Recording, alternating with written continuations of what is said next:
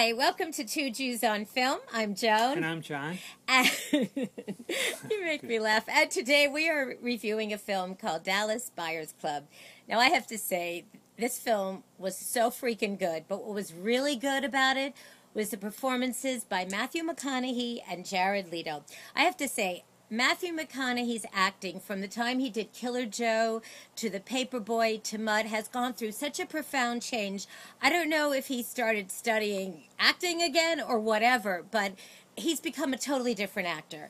And he is so incredible in this film. The other thing I wonder about is that part of acting is creating an illusion. And I know that he went on a big fast and lost close to 50 pounds. Because he plays an AIDS patient. But can't they, isn't that taking the act a little too far? No, it's not. No, because, he lost the weight and then he gained it back.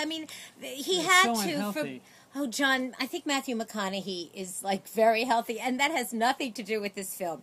Basically, this is based on a true story.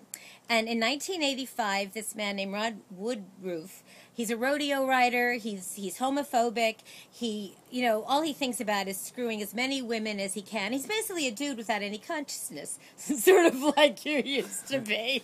Anyway, he finds out, believe it or not, that he's HIV positive. Now, rather than lying down... Whoa, let me explain. This is in 1985. Now, this is a time when people were dying left and right from AIDS, and the only treatment available was AZT, which was so freaking toxic in the form that it was in, that it was killing people faster than the disease. Yeah. So when he finds out that he has 30 days to live, first of all, he's totally shocked because he thought that AIDS was a gay disease like most people did at the time. But instead of dying, what he does is he researches everything there is to research about different treatments for AIDS and HIV, everything that's going on in Japan and Europe and all over the place. And what he does is he brings back all of these treatments to help people, and he goes against the Food and Drug Administration, he goes against the pharmaceutical companies, and this is just a freaking incredible story. And Jared Leto actually becomes one of his best friends, and he plays a transsexual in it, and he's fantastic. Yes, John? I have nothing more to say. What do you mean? Did you love this film? I liked it. I didn't love it. How could you not love it? I loved his performance. You didn't find this film inspiring and beautiful? You know what this film is? There's certain people in life, something terrible happens to them, and they just kind of lie down and take it. But this was a guy, you have to, when none of this information was available, that instead of lying down and giving into what the doctor said, is he fought for life, and he lived, I don't want to spoil it, but he lived for quite a long time, and he formed the Buyers Club, where people with the disease could join for $400, and they had access to all these different alternative treatments. And I guess these clubs were sprung up all over, the world, the United States, but this was such a good movie, and I know you loved it. I didn't love it. I liked it. What didn't you love about it? Well, it's very sad, and inspiring at the same time.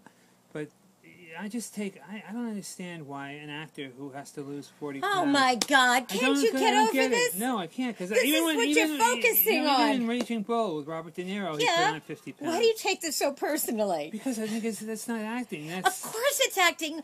It's acting heavier. John, this is like somebody playing Cyrano de Bergerac and wearing a false nose, because Cyrano had a very big nose. That's exactly my point. But what are you talking about? My point is... This is a ridiculous conversation. You're focusing on the fact that McConaughey lost a lot of weight so that he could actually look like a guy dying of AIDS, and this is what you're focusing on? I have to say, a part of the movie, I was focusing on that. Oh, you poor thing. You are so freaking weird.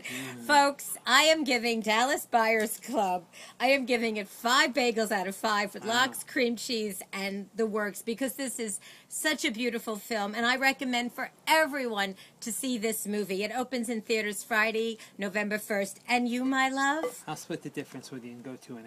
Oh, no. No. You cannot give this movie 2.5 bagels. Okay, guess how many fingers are behind my back? 4. 2. No, you can't do this. You cannot give this movie... Put it in for another half. For 3 bagels. Yeah. I don't want people to think you I'm off my pressuring ass. you, but I think the thing you're focusing on is absolutely ridiculous. Folks, please let us know, excuse me, please let us know what you think of this movie after you go see it. Please subscribe to us on our YouTube channel, like us on our Two Jews on Film Facebook page, and you can listen to us at jcastnetwork.org on iTunes. Oh my God. And forget what John said. I'm gonna gain 30 pounds. Play an elephant.